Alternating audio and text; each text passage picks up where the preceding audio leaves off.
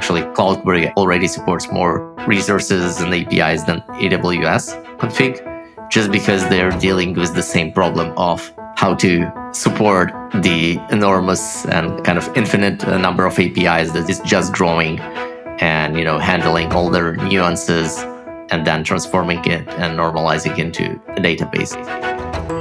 You are listening to the Kubelist Podcast, a show interviewing project maintainers for open source projects with a focus on CNCF sandbox, incubating, and graduated projects. Hi, I'm Marc Campbell. Together with Benjie DeGroot, we publish the Kubelist newsletter dedicated to Kubernetes and the CNCF ecosystem. I'm the founder and CTO at Replicated, where we enable software vendors such as HashiCorp, Puppet, Harness, and many others to operationalize and scale the distribution of their modern on-prem software. Check us out at replicated.com. Benjie is the co-founder and CEO at Shipyard, where they enable teams of all sizes to build, test, and deploy faster and more reliably via their ephemeral environment management platform. Get started with ephemeral environments at shipyard.build. The Kubelist Podcast is brought to you by HeavyBit, the leading investor in developer-first startups. For more information, visit heavybit.com. If you're interested in being a guest on this show, or you would like to suggest a project, find us on Twitter at ReadKubelist. Finally, sign up for the Kubelist newsletter and read previous issues at kubelist.com. On this episode, Yevgeny begins by describing his background in the Israeli military and how he got into cybersecurity space. Then he transitions to talk about the origins of the CloudQuery project and what the project does. CloudQuery is open source, and Yevgeny shares his thoughts on why it's open source, and then also his current thoughts on creating a commercial offering without hurting that open source project. We then dig into how the project works, use cases for CloudQuery, specifically around security and compliance, and the hard problems, that this is solving as to why you shouldn't build this yourself. Of course, Yevgeny shares what they're currently working on and the direction of the project towards the end of the episode. Enjoy. Hi, welcome back to another episode of the Kubelist Podcast. As you just heard, we have Yevgeny Pats, CEO and co-founder at CloudQuery, ready to talk about the CloudQuery open source project. And of course, Benjie's here too. Hey, Benjie, how's everything going? Everything's good. Turbulent times, but doing pretty well. Great. So let's dive right in. Yevgeny, we'd love to start off hearing a little bit about your background. Will you tell us a little bit about your career and what led you to creating CloudQuery? Yeah, sure. So first, thanks, Marc and Benjie, for hosting me. Really excited to be here. And we'll be happy to tell a little bit about myself. So last 12 years, I'm focused a lot on entrepreneurship, cybersecurity. I started my career at the Cybersecurity Intelligence Unit 12 years ago. Been there for 4.5 years. And after that, kind of started my startup journey. Joined a first small enterprise security startup back in 2013. It was pretty quickly acquired by Checkpoint. And then I figured I wanted to start my own startup, and also went into enterprise security for a few years, but then pretty quickly I understood that I'm too young to run the company with get a demo button. So I kind of forked, and last 5 years I was focused solely on the developer space and a lot of product-led growth, a lot of open source projects. And before CloudQuery, I ran continuous fuzzing as a service project called Fuzzit. It was partially open source, but mostly focused on our first clients were open source projects, and it was acquired by GitLab in 2020. So I've been there for a while, learned a lot from the GitLab remote culture, and kind of then started CloudQuery as an open source project, which I can dig deeper into why I started and so on. But I think that's a high level overview, and maybe in one sentence before I dig deeper into CloudQuery. CloudQuery is an open source project. It started as an open source cloud asset inventory. So if you can think about it as Terraform, but just the other way around, we connect to all the cloud infrastructure APIs, AWS, GCP, Azure, extract all the configuration, transform it, and load it into Postgres database, into structured tables.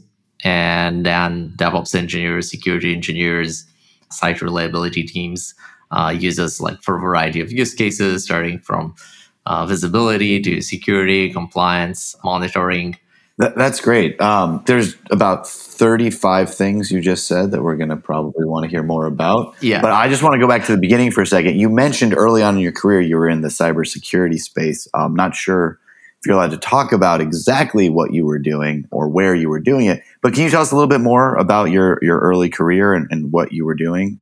Yeah, sure. So I guess my passion to like computer science started kind of like in high school probably, or in school. And then Sorry, so where did you grow up, Yevgeny? so I grew up in Israel, in Haifa, it's the north.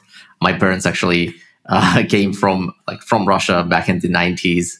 I also like immigrated, but I was 6 months old. Ah. So yeah, I'm kind of like in Israel. I just like have a bit of Russian accent for some reason. Yeah, It's stuck to me. it's weird to keep an accent from 6 months, but it makes sense. Yeah, I couldn't fix it, but yeah. No, I mean, so look, there's obviously a trend especially in CNCF, but in general, about some really amazing Israeli companies coming out. And I think it's interesting to talk about how that education system over there kind of led to this. And then obviously there's the mandatory military service that it seems like that played a role in your career and your trajectory as well. I think it'll be really interesting to understand whatever you can share about that with us. Yeah. So I think also like probably like if you ask like 5 entrepreneurs from the cybersecurity unit, everyone will have like a different opinion on like how it like came out to have this nice ecosystem. But probably like it's because of different variables. But I think one thing is like the thing when you go to the army in Israel, it's a mandatory service. And then like some of the units like or like the best unit or the best unit out there, like the technical one, they have like the ability to choose. So they're trying to choose the smartest people that they can. Like, of course, there are also like other places with smart people. Not saying that, but essentially like they can choose. So basically they bring everyone together. So it's like a great place to learn from a lot of other smart engineers and also get like the ability to work on interesting things like early on in your career. So I think this really, provided a great kind of place for everyone to learn and then, to go out there and build interesting stuff. And other than that, I think there is also like macro economics, like a lot of funding as well in Israel. So, combining those two together, I think brought some interesting or good outcomes. Well, one thing I think is really interesting about the whole Israel, the tech ecosystem, is that you get these kids that are obviously very talented, but you didn't have a lot of experience when you're 18, at least from a professional perspective, I would guess. And I think it really creates this very creative environment where, and I can't remember who told me this, but an Israeli friend told me that you guys kind of go into these very elite units and you guys don't know what you can't do. So you guys kind of just do pretty close to impossible stuff. And it seems like it creates and fosters it's kind of like a startup mentality. Is that a good way to look at that? Or what do you think? Yeah, I think it's a good way to look at it. And I think there is also like some truth to that. But I also think that, and like, I don't want to ruin the marketing for the Israeli entrepreneur, but there is also like the other, like the chicken and egg thing, right? That, I think even if like there weren't like cybersecurity intelligence unit, like potentially outcome would be like similar because, you take smart people in and then you get smart people out. Like there is a lot of like good stuff happening in the between, but, I think smart engineers would be also like fine, even like without it, right? So it's not just because of that, like it's definitely like helps and creates some interesting ecosystem and bonds and so on. But yeah. So let's move on and let's chat about the product for a little bit. Like you defined it as a cloud asset inventory. So the way you described it, it sounds to me like I have Terraform or Pulumi or some other tool. Maybe I'm just using the AWS console and like not following any kind of modern best practices, but I'm deploying, I have all my cloud infrastructure. And then you have a service that's querying what's available in all the infrastructure that I've created in the cloud, inserting it into a structured schema'd Postgres database that I can then have anybody on the team query to know what's out there in the cloud. Is that what CloudQuery does? Yeah, exactly. And we also connect like not only like depending on your infrastructure, also to other things like Okta, Cloudflare, like anything else in your infrastructure that you want, like to slice and dice or create, like get visibility across clouds and so on. But yeah, that's exactly it. And like I don't know if your next question is like with regards to Terraform, right?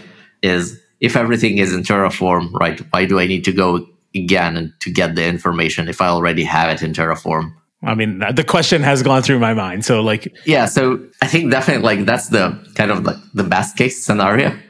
Yeah, if you got to a place like where everything is in Terraform, basically like a grep probably would do fine for any kind of like visibility questions. But the issue is like in medium companies, big companies, like not everything is in Terraform. So you actually want to have this kind of to have like a view of what you have, and maybe also compare with like what is defined with Terraform, which is I can also talk a little bit about like how we are doing that. But yeah, basically that's the best case scenario, but that's usually not the real world scenario. Yeah, and I think that it's also fair, just keeping in mind that like Terraform is a declarative system that defines what's going to run in the cloud provider, but there are things like autoscaling groups and like manage node groups for EKS, things like this that actually mean that you don't know, you're defining the criteria for the cloud provider to run. I'm assuming in that scenario, CloudQuery is able to actually tell me like what's actually running at this moment in the cloud. Yeah, exactly. That gives you the current snapshot. Great. Right, and errant clicks are is a reality for all of us in the infrastructure space and the AWS console. So let me ask you this question. So you take all this information and you kind of give it a unification, if you will, because obviously Okta is maybe not covered under your Terraform or your Pulumi. So that's really cool. But then you decided to put it into SQL to make it a SQL accessible. Can you tell us a little bit about that decision and why a modern enterprise would want to enable their internal teams for SQL? Yeah, so like we started with SQL, but essentially the biggest problem here, like you can look at it at this problem in general more as a data problem. So the issue usually is to get all the information from those APIs, like normalize them and put them somewhere, like in a structured way. So yeah, we started with kind of the vanilla Postgres. But something that we saw that users do, and also we plan to support like other databases, they take this structured information and then they load it into any other place if they want to do like a different set of analysis or connect it to their like current monitoring or visualization platforms like Grafana or Superset or like whatever they have. So yeah, like went with Postgres SQL just because it's kind of the standard way to go, the first way to go. How do these different connectors like provide? I'm looking at your website. It looks like you call them providers, right? For AWS, for Azure, for Okta, et cetera. Like, how many of these do you have, and like how active is the community around like creating new ones? Or one kind of last way to look at that is, if I want to run CloudQuery, but I have something that's not supported, can I just run it, or do I need to make a contribution upstream in order to get that provider in? Yeah, so actually some of our users like make contribution and we approve them pretty quickly, but you can also, compile your own provider and run it. Mm-hmm. So you don't necessarily need to wait for it to be upstream, though we are relatively fast, at least for now. So that's the whole idea, because like the main problem or the main challenge here, so let's say even if we go in and look into things like AWS config, right, which is like the enterprise or the commercial competitor from the cloud provider, or Google Cloud Asset Inventory. So you will see that they have there are a couple of disadvantages there. Like one, they usually use kind of a custom query language, so you don't have access to the raw data. And second, even though they are in AWS, they don't support all the AWS APIs or GCP APIs. So actually, like CloudQuery already supports more resources and APIs than AWS config, just because they're dealing with the same problem of how to support the enormous and kind of infinite number of APIs that is just growing, and handling all their nuances and then transforming it and normalizing into like a database. And this is some of the challenges also the Terraform has in dealing with kind of providing this abstraction layer on top of cloud APIs. Right. So that makes sense. And I can think of like all these different use cases. Like, let's go all the way back to the beginning though. Like getting data out of the cloud provider, making it available so that I can use, a Postgres query, join things like this, super powerful. Like, what was the use case you originally were building for? Yeah, so the first use case that I was looking was especially around security. And specifically, I was looking at enterprise products like CSPM, like Cloud Security Posture Manager, from either like big companies or startups, like companies like Palo Alto Networks, Checkpoint, or other kind of next gen enterprise startup. And what was mind-boggling for me is like, one, why there are so many of those, and two, like they actually like all building or all implementing in-house, like at least probably 80% of their time or development time, they're implementing this kind of a closed source ETL engine. And then just probably 20% of the time building like the rules or like the security value that they sell, right? So actually it's a data problem. So what we started to build in CloudQuery is trying to rebuild the whole stack, either it's for security use cases or compliance or cost use cases, rebuilding it on top of CloudQuery as a data app, and building CloudQuery as a like data ingestion platform. And like being open source, also giving the ability for like users or developers write new integrations, commit and contribute to our official integrations, and not being blocked by a vendor that can't really maintain like infinite amount of APIs and integrations. So if I'm an enterprise customer and I'm a CISO, or maybe I'm someone under a CISO, and I want to know from a compliance standpoint, what are all the assets that I have? Where are they? What are they doing? What is the configuration around those? CloudQuery is really where. Yeah, so you can run all your compliance policies with SQL. You can create views, like generic views with all your cloud assets. Query them across regions, query them over time, create alerts when something is not according to your company policy, and you can use a standard like query language to create any rule you want.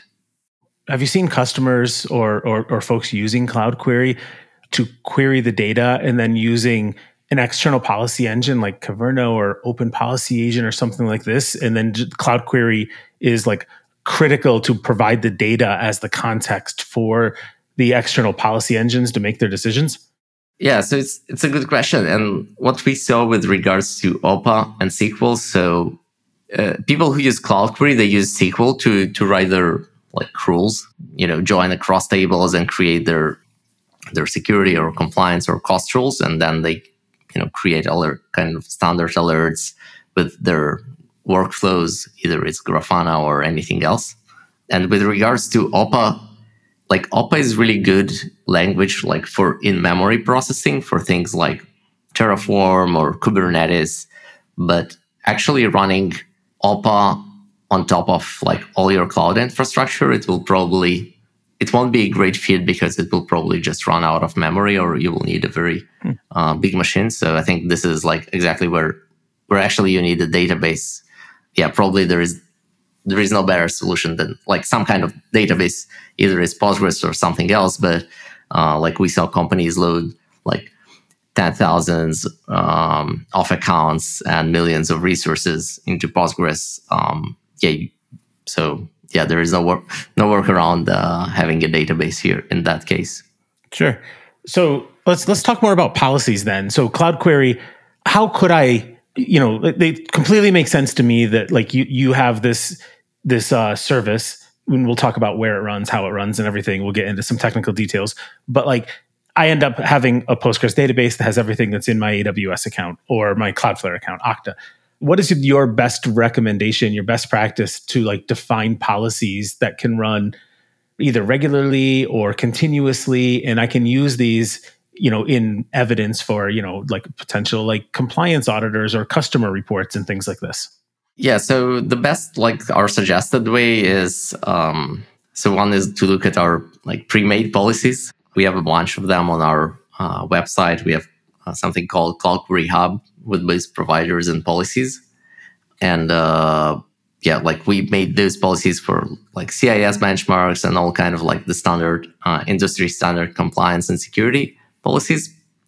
So the policies are actually just list of SQL queries in an HCL file, and CloudQuery knows to parse them and just like run them one by one and produce a result. So you can run them in a CI and a GitHub action on like daily basis or whatever schedule you want, and then create your like alerts and events on top of it. So yeah, we have kind of a very simple HCL format file, which basically just group together a bunch of SQL queries which define your policy, and you can put them in the Git, so you have all this compliance and security as code thing. Let's switch for a second here. I think I'm curious. CloudQuery is an open source project, but there's a company behind it. There's a commercial entity. Do you have a commercial offering on top of it? Do you have plans to?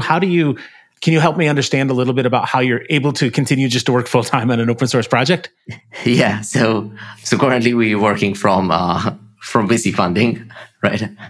But the idea eventually is to have a managed version. So right now our customers deploy CloudQuery with, so we provide Terraform and Helm charts. So they like deploy it and it runs periodically on their infrastructure. They maintain also the database. So yeah, it's self-hosted right now, but the idea eventually is to have a managed version where people won't need to maintain their own infrastructure. So like that will be the first step, right? I don't know like what features exactly, or if we'll have like features that we'll have only in the commercial product and not in the open source one.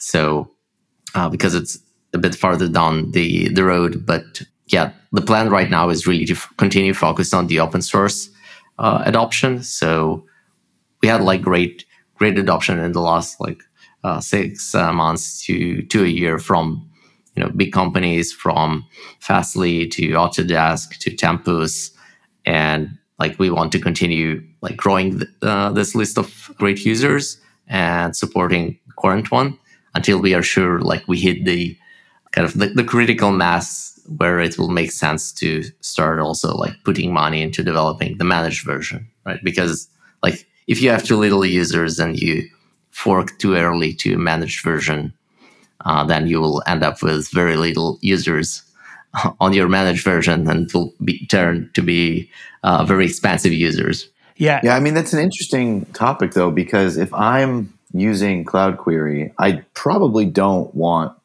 to have that data not on my servers, because it's kind of a weird dichotomy there a little bit, right? Like what if I don't mean to be critical. I'm just saying like, so if I'm using the managed version, that means that my data is going to live on your servers, basically, that tells the whole compliance story for my organization.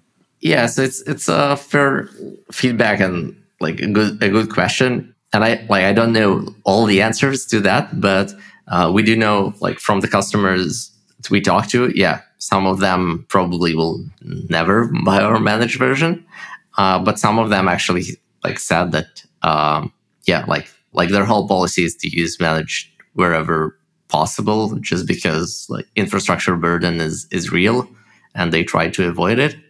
And there is also somewhere in between, and this we'll be able only to understand when like we'll be there, like how good or how bad the conversion rate, and like do we need to come up with kind of smarter solutions to make people more comfortable to migrate to our managed one. Either it's things like maybe hosting the database somewhere in their cloud or not, like maybe it won't be a problem, right? Because we know it's not a problem for some of our customers, but we don't know like the conversion yet, right? Well, to be the devil's advocate to my own point, I also think that there's a third-party audit component that is really interesting, where CloudQuery is SOC 2 compliant, all the ISO 27 million, whatever it is. Only thousands right now. Oh, we're only in the thousands right now.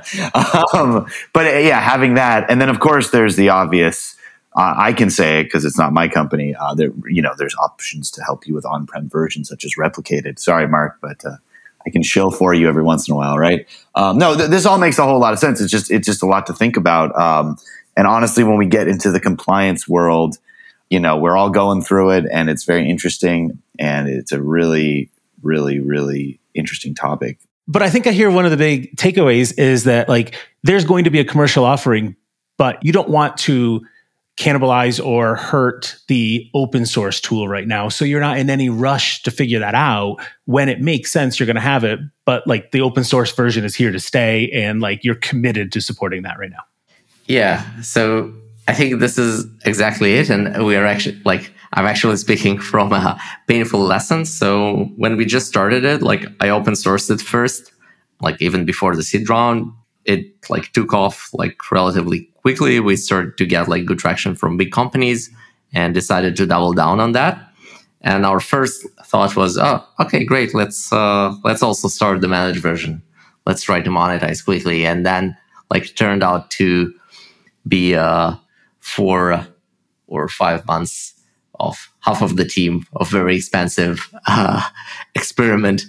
Then we understood that it's not feasible to do both at this early stage, because it's a complex project, and you need to work both a lot on the engineering to solve a lot of hard engineering problems, and also to work a lot with the community and the adoption to understand what you need to develop. So the project really has to be mature enough until you release Pwn to the managed version. And yeah, it will take time. So now from startup and money perspective, you should be as lean as possible until you get the project to this level, right? Because you also because it will take a lot of time to monetize. Apart from maybe some support agreement, you want to be what we're trying to be as lean as possible until we are sure we got it, and now we want to split and put more effort into the managed version, which we know will be very expensive. I think it's really interesting, and it's a good lesson, and that we've seen a lot of projects fall on their face, falling into that trap, and we've seen some other ones kind of go to the path that you're talking about and be unbelievably successful. So it's a good lesson. And again, our audience is kind of very interested in the whole open source ecosystem. So it's a great way to think about how to build a company around an open source project and just all the different gives and takes of it. So I have a question, not to actually not talk about compliance or VC stuff, but what is CloudQuery implemented in, and kind of tell us about how development works and all that stuff. Yeah, so it's written in Go. So the first reason for that was apart from that a lot of new projects are written in Go, is really the distribution thing. So it's compiled to one binary.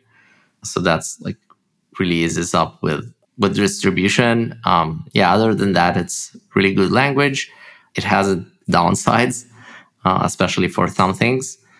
But I think in general, for something like an ETL, pluggable ETL framework, it's worked pretty good for us. And a little bit about the architecture. The architecture is actually really similar to Terraform, because we used a lot of their underlying libraries like Go plugin. So because we wanted to create a pluggable architecture, so we have CloudQuery, which is one binary, and then we have our official plugins for AWS or GCP, which are a separate binary and are hosted on our CloudQuery hub. So CloudQuery downloads the plugins that you want to use and then runs them via gRPC via this pretty widely used, I would say, HashiCorp library, the Go plugin. So I think they did a good job there, and I think it's the best project probably out there around basically loading plugins in runtime. So yeah, that's great to be able to to find that and model the architecture after it, because years ago that was a hard problem to solve in Go, and being able to stand on the shoulders, if you will, and just be able to say, oh, great. This is a provable pattern. It's got some maturity behind it now. We can actually like write code in Go, which is what we want to write code in for all the benefits that we like. But now we can like, it's just the open source community, right? And being able to reuse that library and packaging and follow that pattern. Yeah, that helped us a lot because it was a really tough problem. It got much easier with this library, and like even this library is like when you use it, like it's quite complex. The very good things is it's battle tested, and it works.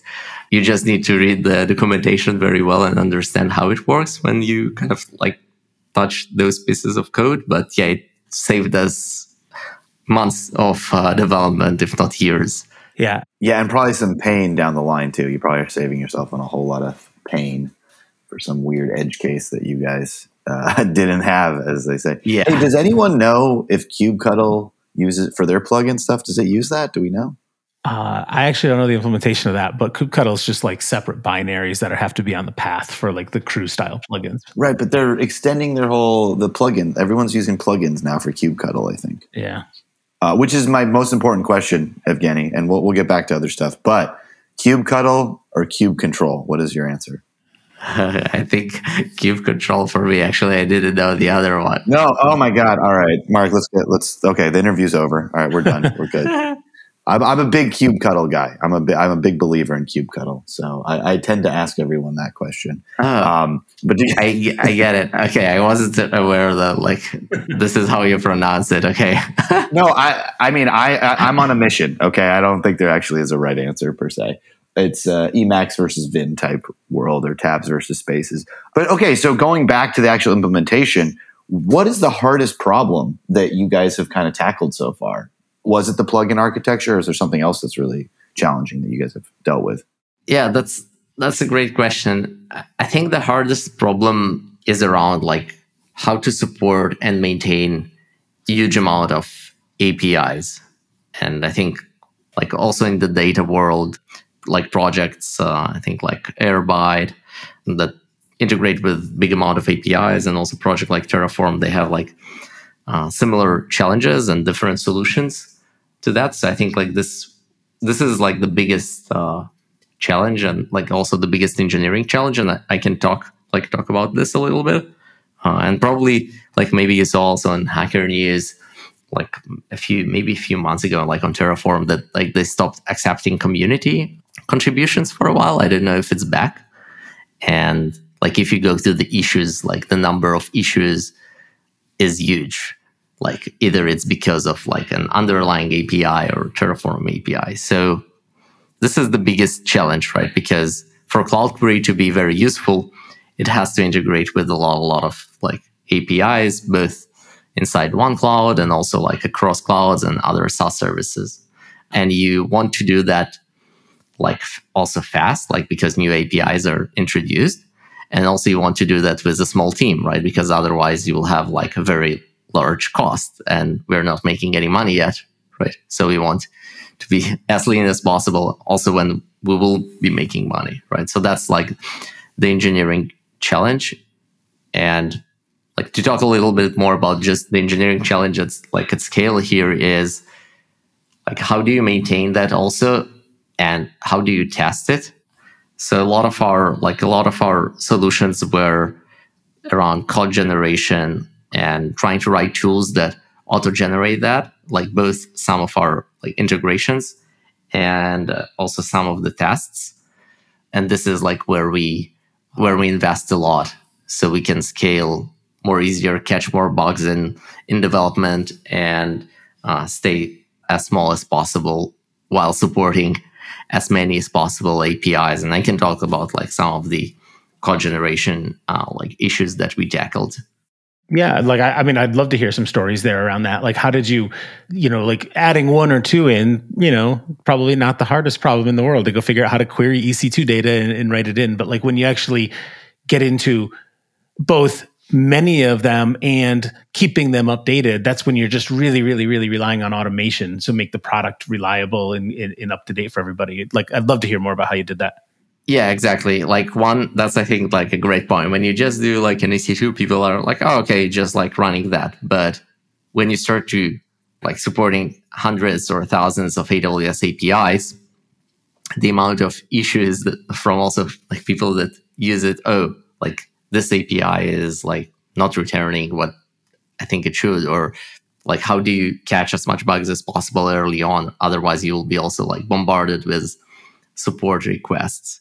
So maybe before like I talk about the code generation, actually in this specific world of providing abstraction on top of cloud APIs, so it's like a well-known problem in like the Terraform, Pulumi world, data world, and actually AWS also like they are aware of that their API is not unified and it's hard to generate code for it. So they actually introduced AWS Cloud Control API about like 6 or maybe 7 months ago, which is like an API specifically for tools like cloud security posture management, Terraform, Pulumi, so they can auto-generate their whole integration on top of this API, like unified API endpoint. It's still very early on and it doesn't support like all their APIs and so on, but I think it's a step in the right direction from like AWS side. Yeah, and on our end, like we provide a lot of tooling around generating our plugins from AWS non-unified APIs. So like that's one part. And the second part is also like generating the tests. So we have a lot of like mock tests, and we also have end-to-end tests with real infrastructure. So we try really like to test as much as possible, because otherwise you will really be bombarded with support and like small annoying like bug fixes. Oh, this like small field is not populated into the database. Right. I mean, and there are a lot of changes that happen on all these. There's a lot of surface area on the things that you guys integrate with. So I can imagine quite a few headaches. So, I mean, that brings up a good point, though. If I wanted to add something, I don't have your hub in front of me right now. What do I want to add? I want to add Linode. I like Linode. I used to like Linode. I still like Linode. And I want to do this, and I want to do the community thing. Would you guys add Linode, actual infrastructure for the end-to-end tests? And how can people contribute? How can people take part in this? I guess is kind of my question. Yeah, so there are actually some community providers. So we just market, like you upload it to our CloudQuery hub, but we just market as community provider.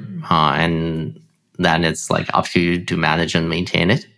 Like we maintain as much providers as we can, and we plan to like write more when some of our tooling will improve, so we'll be able to support more. But yeah, like for example, Yandex provider is a community provider; they maintain it.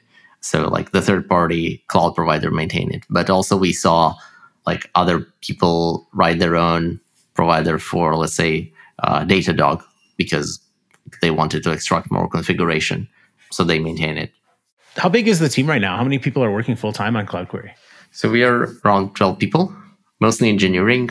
I would say around 8 people working on the open source project, and 3 more people working on all our web-facing assets. So CloudQuery Hub, all our documentation, like both the CloudQuery docs and also like the provider docs, which is like all the schemas, all the tables, our policies. So like it's a lot of work there. So we have a team just for that, and then also like product and security engineer, like for customer support and kind of educating our customers, writing content, tutorials. Like we found it to be super helpful for current users and new users.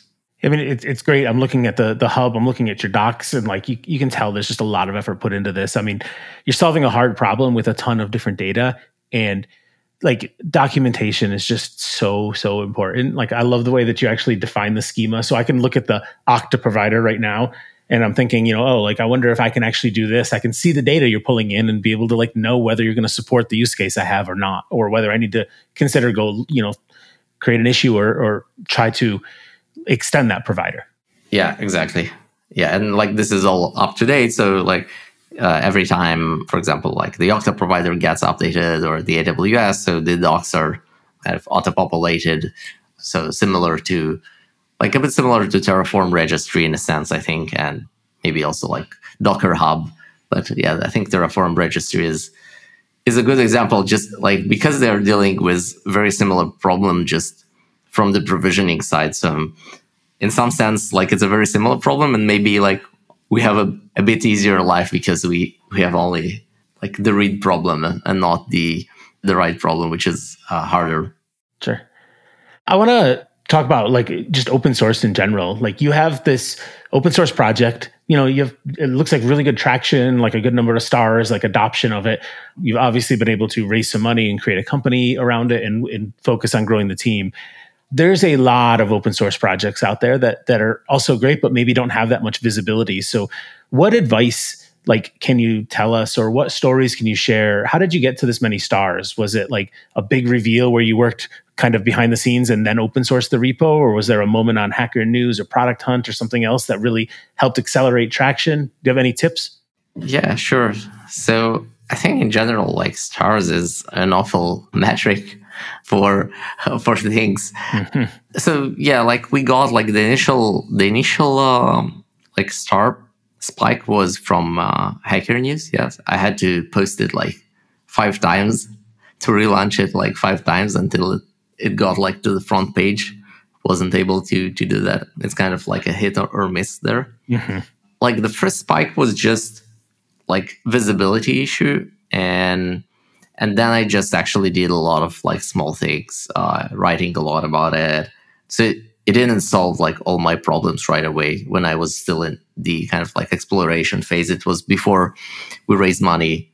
Like I was still trying to understand and talk to every CloudQuery user to understand, like, do we have a long-term users here, right? Or do we have like just, one Hacker News spike, right? So yeah, if you have one Hacker News spike, please don't go raise money, even if you can. I mean, it's not a good idea. So yeah, so for like 4 months, I was posting a lot of content and tutorials on Reddit, on Hacker News, and also just waiting to see if someone starts using it, right? Because if I put it on the Hacker News, like even if it's interesting for someone, maybe it's like not his top priority right now, right? Maybe it will be his priority in a month. So it was kind of like a drip of users from relatively medium to large to very large enterprises.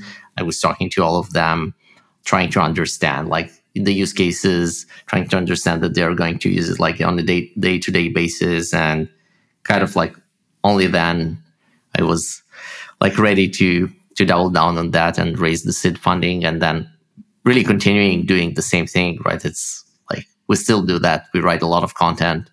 We bring new users to the platform. We talk to all of them.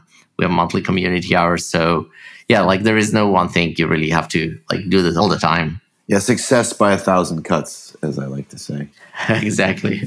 This is a little bit off, or we're going back to something you said, but you kind of mentioned something that I just wanted to ask you about. You were acquired by GitLab, you mentioned. And I know that they are pretty famous for their remote setup.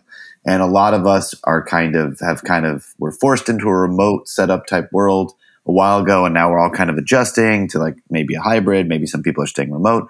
I just want to say, like, what are some of the big learnings and things that you learned over there? Yeah, so one I learned, I guess, that it seems to work, right? That it's not something crazy, That's like the first thing, that nothing completely breaks if you just do remote, right? And I think like some people are maybe aware or are scared of like that if they will go remote, like that's it.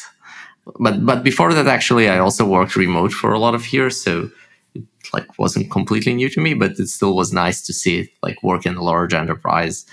So like I learned that communication is super important, like written communication, Slack, Notion, those like pull requests, trying to be like as communicative as possible. This really helps.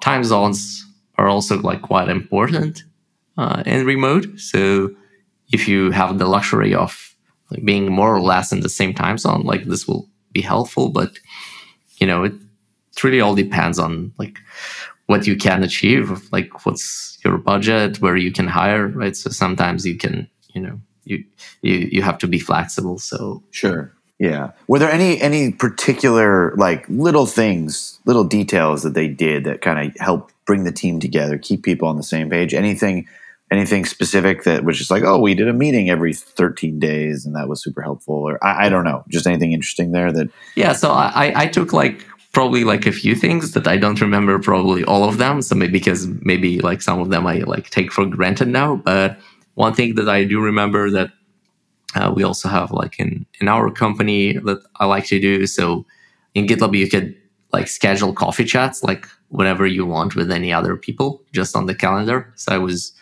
doing that quite often, just with anyone in the company. You wanted to learn something or you wanted to meet someone new, you just put it there and people will take the meeting or will just say, oh, it doesn't work for me in this day, let's do it another day. So they were saying that this is okay to do, so it wasn't strange for people. So I think it kind of really helped. And I personally really liked it. I met a lot of new people this way, learn new things. It was a great opportunity. You have an opportunity to talk to any of 1,000 people in GitLab for free, right? Totally. Cool. So I want to kind of come back and think about going back to open source and kind of the ecosystem in general. You obviously work with cloud providers, not specifically Kubernetes. How close are you to the CNCF? Have you considered working more closely, even potentially making a contribution of a sandbox project? And then the last kind of question in this space is, there is Cloud Custodian in the sandbox right now, right? Which is an open source project that solves, at least on the surface, reading the docs, it sounds like a similar problem. And I'd love to hear your take on where CloudQuery shines versus Cloud Custodian and kind of some of the differences between the two projects. Yeah, great question. So one on the Kubernetes, so we have a Kubernetes provider. It is still early on, and yeah, we want to invest more because we know we have a few users that use it, and we've been asked for a lot of improvements around that. And we know also it's a huge pain point. So it's definitely there's definitely more work around this integration on our roadmap. And for the CNCF sandbox, I think probably when we will get to it, I'll be more knowledgeable if it will make sense for us. And for now, I heard a couple of different suggestions and ideas from people that had more experience around that, and I'll be happy also to hear maybe your experience. That a few folks told us, it's good when I don't know your users ask for that, but other than that, the overhead is too high. Some folks said that it's worth it and it helped them. So kind of heard a few different opinions about that. So I don't have my own just because it's a bit too far from it. And with regards to Cloud Custodian, actually, it's a project I looked into even before we started CloudQuery because I was looking into the security space. And I was looking into is there anything open source alternative to all those enterprise companies? So I saw Cloud Custodian, but one of the big issues there when I tried to use it is that they focused on the end use case, so that you have to learn this DSL language for security, and they combined their ETL layer with the query layer. So, which is kind of make the project kind of only serve this use case, while the number of use cases are actually infinite. So in my opinion, the idea was quite good, but the architecture, I think, wasn't the best, because actually what you want to do is to separate those two completely different problems, hard but different problems. The one problem is to get all the data to a database, which is the first hard problem, and then actually the easier problem is then just to write rules on that. And also I think writing rules in query language also from maintainer perspective and also from a user perspective is much easier when you use a standard one, right? And you don't want you don't need to implement a new one, right? So it's hard enough problem to solve the first one, the data engineering problem, that you probably don't want also to implement a query language if it's a solved problem. Yeah, that makes sense. And thinking more about like the compliance and the policies and stuff like this, I'm wondering, like the use case very much makes sense, right? Like I totally understand it. We've recently gone through SOC 2 Type 2 compliance where, we have to generate reports for auditors, and some of that's like, like there may be a startup out there that's run for a while, has a lot of cloud infrastructure that they might not have their be able to like inventory really well. So CloudQuery is amazing in that scenario. It's also good just to start off for compliance. But like, I wonder now, like we talked like when we first started about, like the macroeconomic climate stuff is changing, in tech, and you have to like, one of the side effects is startups have to really become efficient, and you have to really think about managing costs more than you used to. Have you found use cases, or like, has there been any transitions or surprises where you see folks using CloudQuery to get a handle on like cloud cost more and more these days, or has that not really changed at all? Yeah, I think the users that use CloudQuery even before that, I think were like aware of that. So I think it was like top priority for them also before that.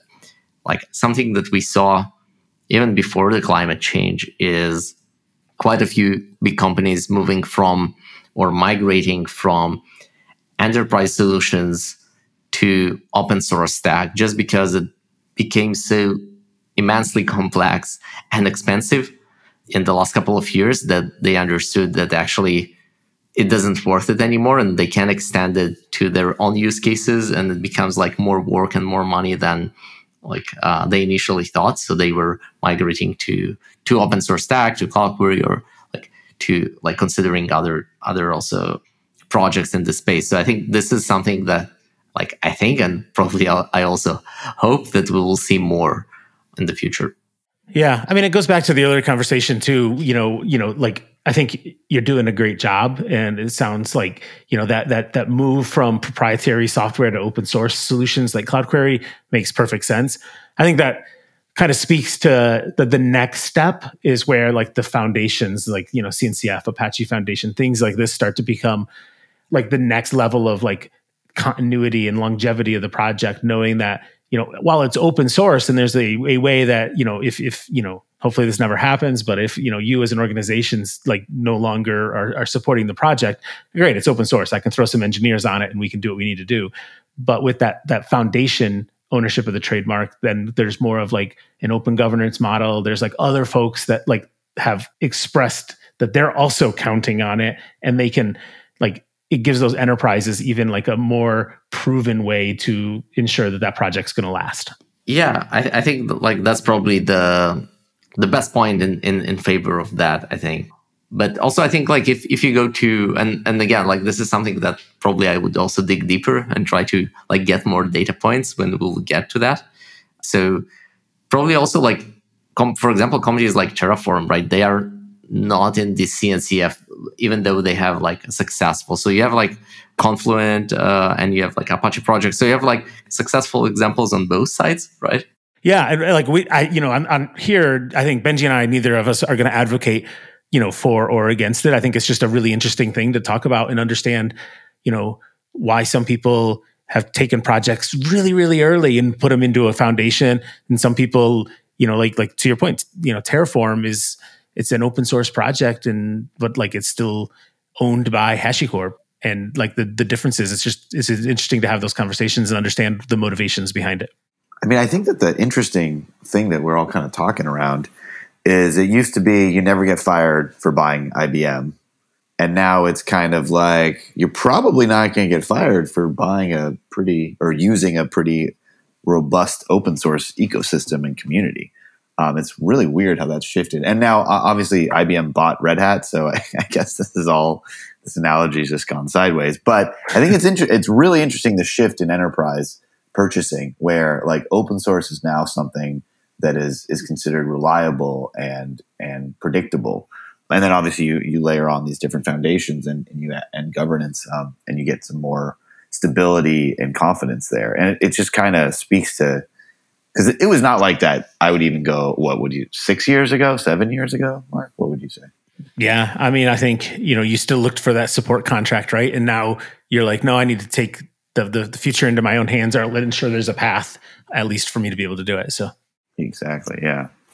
So speaking of a path, anything interesting to share on the roadmap? Yeah. So I can talk a little bit about some of the things that are coming. So one, we'll be looking into also adding more like database supports, right? I don't know exactly when, because like right now our focus is really around tooling, automation, and testing. And like the data problem, the most important thing is that the data that you extract it's coherent, right? You want to know that what you have in the database is your current configuration. You don't have like missing things or incorrect things. So this is something we put a lot of effort. But in terms of features, yeah, we're like thinking about supporting more databases, because like it's a data problem, and some customers have different stacks. They build their like data analysis platform different ways. It's not always Postgres. Sometimes it's data lakes, data warehouse, things like BigQuery, Snowflake. So that's something that we'll be looking into. Another thing that is like not a feature per se, but more of like tutorials that we actually just like released and people asked for. And actually they even like built it in their own CloudQuery stack, but they asked for like concrete tutorials, and we thought it will be interesting to share with the community. So actually building like GraphQL layer on top of this data. So having GraphQL APIs. So we did it with a project called PostgreFile, if you know it. So it automatically generates GraphQL endpoint from your schema. So this was pretty useful for some of the users for kind of a search use case for their developer. Like the SRE team, for example, installed or deployed CloudQuery, and now they wanted to give like all the devs in the organization like a GraphQL UI to search for instances or IPs when they debug or develop something, and they don't have like access to all the accounts, or they don't even know where this IP or instance is located. So just using like a GraphQL UI is it's pretty neat. So this is something that we did recently. Super cool. Yeah, we'll include a link to that in the show notes here too. Anything else on the FAR roadmap? Yeah. So another thing that we were looking into is, or a problem that we heard from security teams or DevOps teams, is that like when they build their security guardrails, both for the infrastructure as deployed and for like infrastructure as code, they end up like writing the same rules for their infrastructure. Let's say if they have a CSPM or like whatever enterprise product, and then they write it in one query language, and then they write the same rules, let's say in things like OPA for Terraform or for CloudFormation in a different language. And then they have to like maintain it as we go. So something that we were looking into is giving teams the ability to write and maintain all the rules with one query language. And the idea around that was to integrate with things like Terraform or CloudFormation, right? Read the Terraform state and convert it, transform it to CloudQuery schema. So this will give security teams the ability to write and to run the CloudQuery policies, both on the infrastructure as deployed and on the infrastructure as code. And not only that, it will also open the door for things like detecting drift and doing all that without writing code, right? Just by solving a data problem. Wow, that's super cool. Well, Yevgeny, I think we're at time here, but I really just wanted to thank you for coming on, and we'll make sure to put a bunch of links in the show notes so they can find you, and really appreciate it. Thanks for coming on. Really excited to see where CloudQuery ends up going. Awesome. Thanks, Benjie. Thanks, Mark. Really, really enjoyed it here. It was great chatting with you. That's all we have time for today. If you're interested in being a guest on this show, or if you would like to suggest a topic, head over to Kubelist.com. I'm Marc Campbell, CTO at Replicated, where we enable cloud-native software vendors to operationalize and scale the distribution of their modern on-prem applications to their largest enterprise customers. Check us out at Replicated.com. My co-host is Benjie DeGroot, CEO at Shipyard, where they enable isolated ephemeral environments on every code change for companies of all sizes. Check them out at shipyard.build. This show is brought to you by HeavyBit, the leading investor in developer-first startups. For more information, visit heavybit.com. And finally, don't forget to sign up for the Kubelist weekly newsletter and read previous issues at kubelist.com.